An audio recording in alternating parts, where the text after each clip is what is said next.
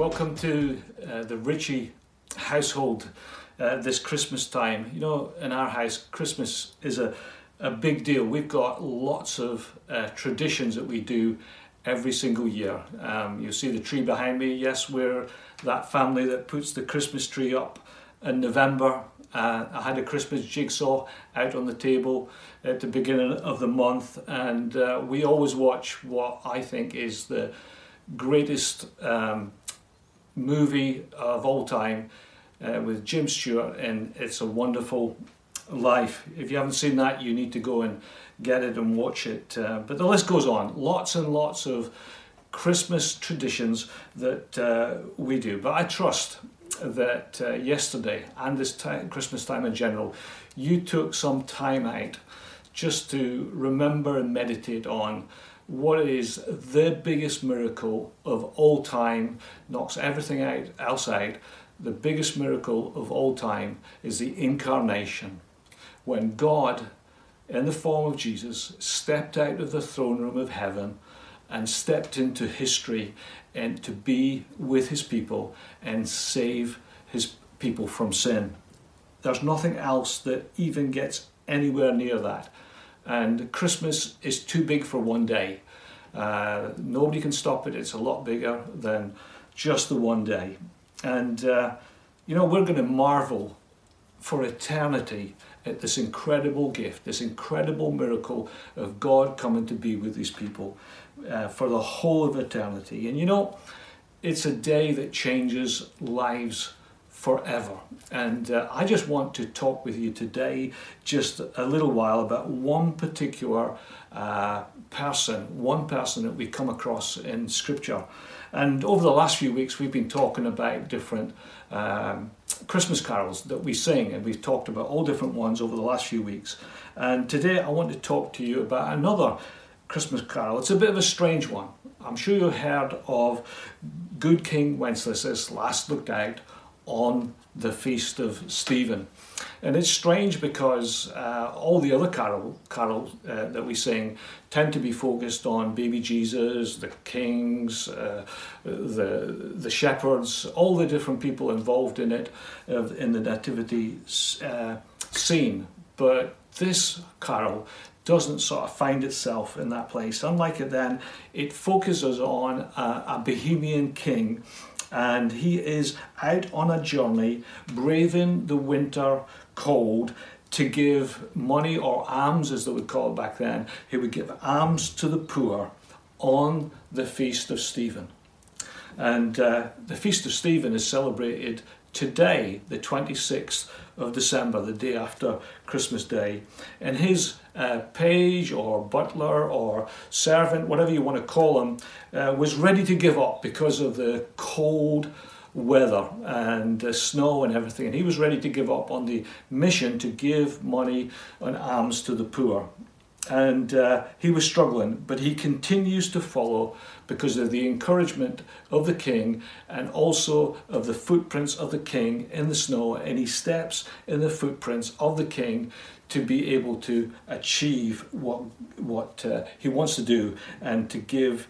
Even through the deep snow, they managed to do what they set out to do. And the last verse of the carol, it says, "Therefore, Christian men and women, I'm sure, Christian men be sure, wealth or rank possessing, ye who now will bless the poor, shall yourselves find a blessing." And that's a biblical principle, isn't it? As we bless other people, we receive blessing into our lives. And you know, in the UK on the 26th, we call it Boxing Day. And to be honest with you, nobody is sure why. I think in our house it was Boxing Day because we used to fight as kids over toys that we wouldn't share and everything like that. But I don't know. Nobody really knows why it's called that. But I want to look traditionally at what the church celebrates on this day. And it doesn't matter if it's the Western church that we would be class ourselves in, Protestant or Catholic, or the Eastern Orthodox church. We all celebrate this man called Stephen that we discover in the Bible. And this day, the 26th, is classed as his feast day. And, little is known about Stephen. We're introduced to him in the book of Acts. Dr. Luke is charged to go and find out all about and do a thesis for somebody on Jesus and also his followers. And Luke gives a description in Acts about this man called Stephen. And he introduces Stephen to us in the early days of the church when a crisis had come to pass. We read really early on in the history of the church that there was a generosity explosion, just like you'd never seen before. And it was people were so generous in the church, selling land and things that they sold and giving to the disciples and giving to each other, that they effectively wiped out poverty in the church. Wouldn't that be a great thing to do? Not because somebody else tells you to do it, but because your love of Christ and love of our brothers and sisters and the family of God doesn't want to see somebody else in need while we've got something that can meet that need. And so the generosity of that very early church was one of the markers of the Christianity. But things start to go wrong. And we come across this place where something has gone wrong with this whole generosity thing that was happening in the church. And me and you, we're all in the church and we're all flawed. And so it doesn't matter if it was the early church, which we sometimes idolize or look at for examples, or in the church today, we get things wrong, don't we? And we mess things up. And this is what happened there. And we're all flawed people. And we all need forgiveness. And when I looked to see what had happened there, what had happened was that money was given to the church, and part of that money was kept back and used to give to the widows. That was distributed food to the widows in the church family community that they had. And unfortunately, it would seem that some people that were in control of this money for the distribution of food didn't seem to like diversity in the church. You know what I mean? The church is supposed to be from every tongue, every tribe, every nation. But right at towards the very start of it, some people didn't seem to like the diversity because you had two different sets of Jewish people. There was the Hebrew Jews and the Hellenistic Jews, the Greek-speaking Jews. And a problem came up, and what was happening was when the food was distributed, it seemed to be that the food didn't reach the Greek-speaking Jews, the Hellenist Jews, and their widows was going without, where the Hebrew Jews were receiving the food. And so this caused argument and grumbling and murmuring in the church. And finally, it reached the ears of the apostles, and the apostles stepped in, and they called the whole church together to talk to them. And they came forward with a plan that they were going to appoint 7 men who would administer this whole process for them. And while they were doing that, that would mean that they wouldn't be distracted from the mission to preach and teach the gospel and reach out to people around about and pray. They wouldn't be distracted from their service, but these men would administer this whole thing. And the thing that I notice about these men is that when I look at the names that they've got, you find that their background, of the 7 men, 4 of the men have names that would lead you to believe that they were from the Hellenistic section, and 3 of them were from the Hebrew section. So right at the very start, the apostles chose these 7 men and skewed the majority so that the more Hellenistic Christians or Jewish Christians would be in that group and making sure the money went to the right people. Isn't that crazy? That's a great thing to do for him. And so when we see this and see what would happen, let me read to you when they suggested this to the whole church. And what they said pleased the whole gathering. I think that's probably the first and last time that the whole church agreed on everything. I'm sure if we had a meeting, we wouldn't be able to agree on everything. Nowadays, we argue over everything, whether you have a vaccination or not. You name it, there's all sorts of disagreements going on. So they pleased the whole gathering, and they still chose Stephen. Now listen to this is important. He was a man full of faith and full of the Holy Spirit. The other guys were Philip, Procus, Nicator, Timon, Parmenius, and Nicholas, a proselyte of Antioch. I probably didn't say any of them names right apart from Stephen, I suspect. But he was a man full of faith and he was full of the Holy Spirit. And I believe that is something that we should be looking for when we put people into service in the church, that we're full of faith and full of the Holy Spirit. It also says a little bit later on in verse 8 of Acts 6, it says, Stephen, full of grace and power, was doing great wonders and signs among the people. He was full of grace, full of the Holy Spirit, full of power, and because Stephen was doing this, he was witness to and be involved in wonders and signs among the people around about. But in all things, so many people don't like a good thing because you're not in their camp. And there was a sect in the Pharisees that really didn't like the message that Stephen was teaching, which is the message of Jesus Christ. And they didn't like it. And they decided that they were going to come against him. So it says a little bit later on, it says, but they could not withstand the wisdom and the spirit with which he was speaking. So they brought accusations against him, but he came back to them, and the wisdom that the Holy Spirit gave him meant that they couldn't come against him. They couldn't defeat his argument or what he said, because he was inspired by the Holy Spirit in what he said. So they arrested him, they concocted false evidence against him, and they sentenced him to stoning.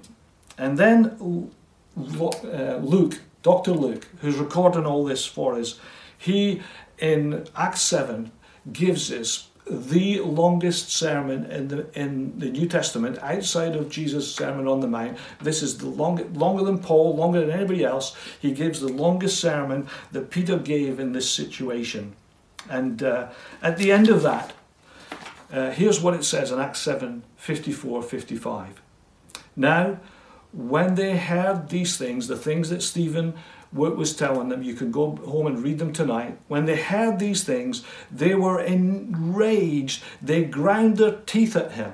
I mean, this is a very descriptive term. You know, I mean, we think sometimes that if we preach the gospel, well, everybody loves Jesus, so everybody's going to love it. But this is a message that made people so angry that they ground their teeth. I mean, it's crazy, isn't it? Verse 55, but he, that's Stephen. What's Stephen's reaction to this anger that's pointed towards him?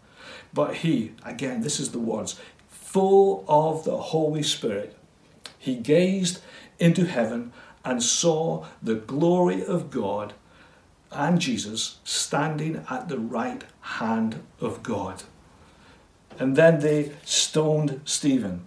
And that's about all we know about Stephen. We get a brief glimpse of his life, his service to the church, and as the first martyr of the Christian church. That's about all we really hear about or see him.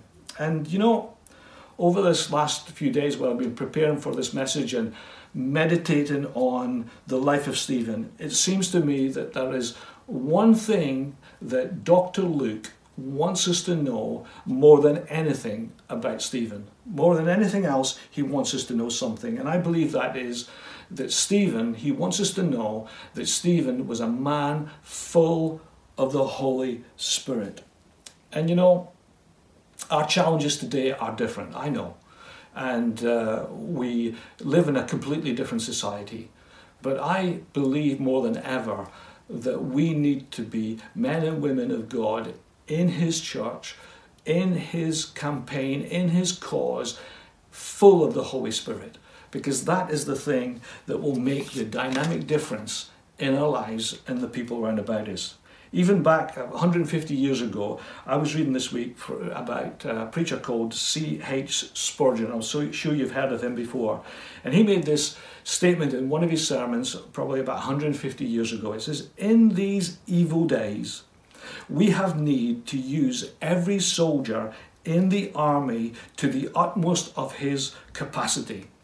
When the world is so dark, we had need that every lamp should give some light, that each lamp should burn as much oil as it will carry, that its light may be the brightest possible kind, and make the enemies of God's church know that the Holy Ghost still dwells in her midst, in the men and women that he has chosen.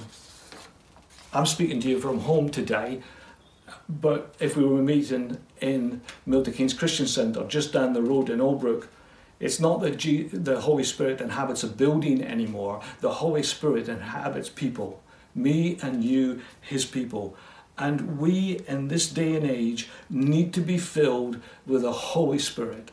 Filled every single day, going back and saying, Lord, for everything that's ahead of me today, fill me with your Spirit. Through the next year into 22, fill me with your Spirit, so we are shining bright for the King, King Jesus. Here's probably 5 things, very, very briefly, of how I see the Holy Spirit at work in Stephen's life. First, we need to be filled with the Holy Spirit to empower us for every act of service that we give to his church. Possibly you might look at Stephen and go, well, he was just a waiter. He just served on tables. He was just an administrator.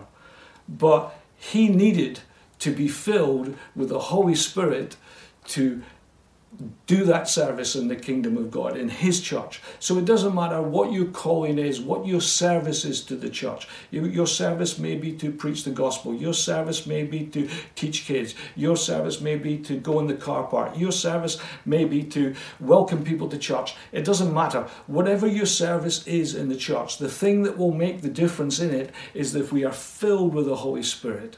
We don't want to serve out of what we've got ourselves, our own resources, but we serve out of being filled with the Holy Spirit, and we are aware through his infilling of what is going on around about us. And our spiritual antenna is up, to be filled with the Holy Spirit in every aspect of every service that we give to his church.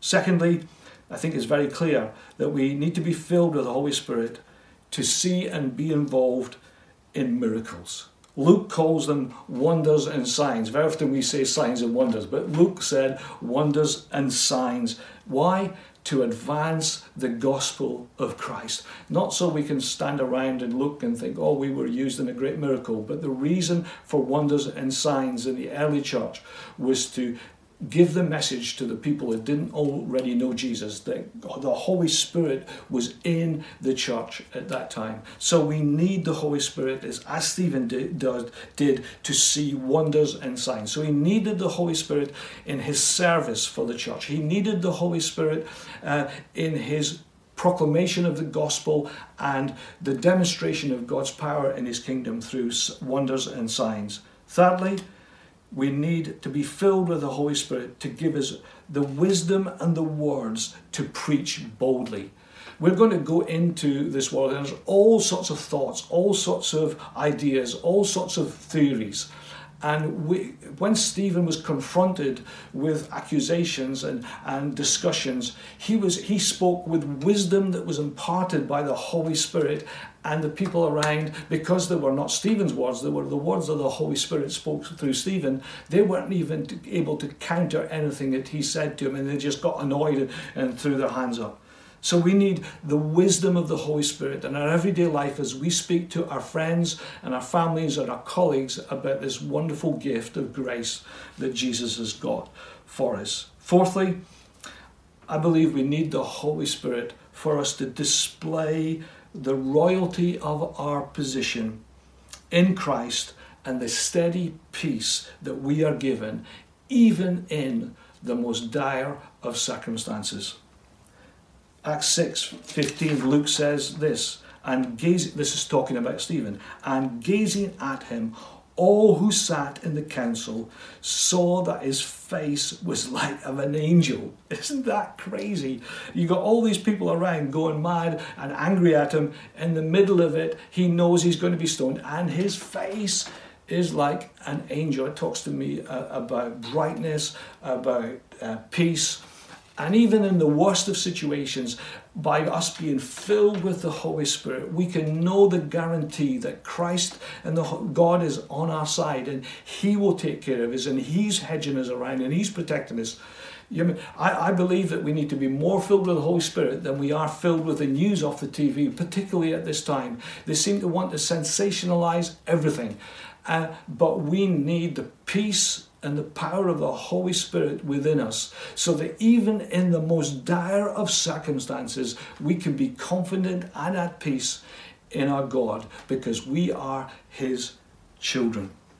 And fifth, probably lastly, we need to be filled with the Holy Spirit to demonstrate the forgiveness and grace to a world that seems to be screaming condemnation to each other.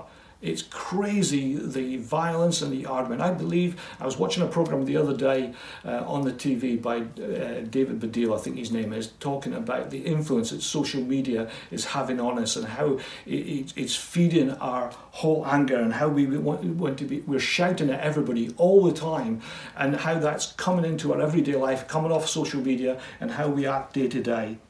But it says, this is what we read about, the closing words of Stephen. Acts 7, 59, 60. This is amazing. Lord Jesus, receive my spirit. And falling to his knees, he cried out with a loud voice, Lord, do not hold this sin against them. And when he said this, he fell asleep. You see the parallels there with Jesus, of how he was on the cross, praying for the people who had persecuted him and were crucifying him, asking, pleading on their behalf to be forgiven.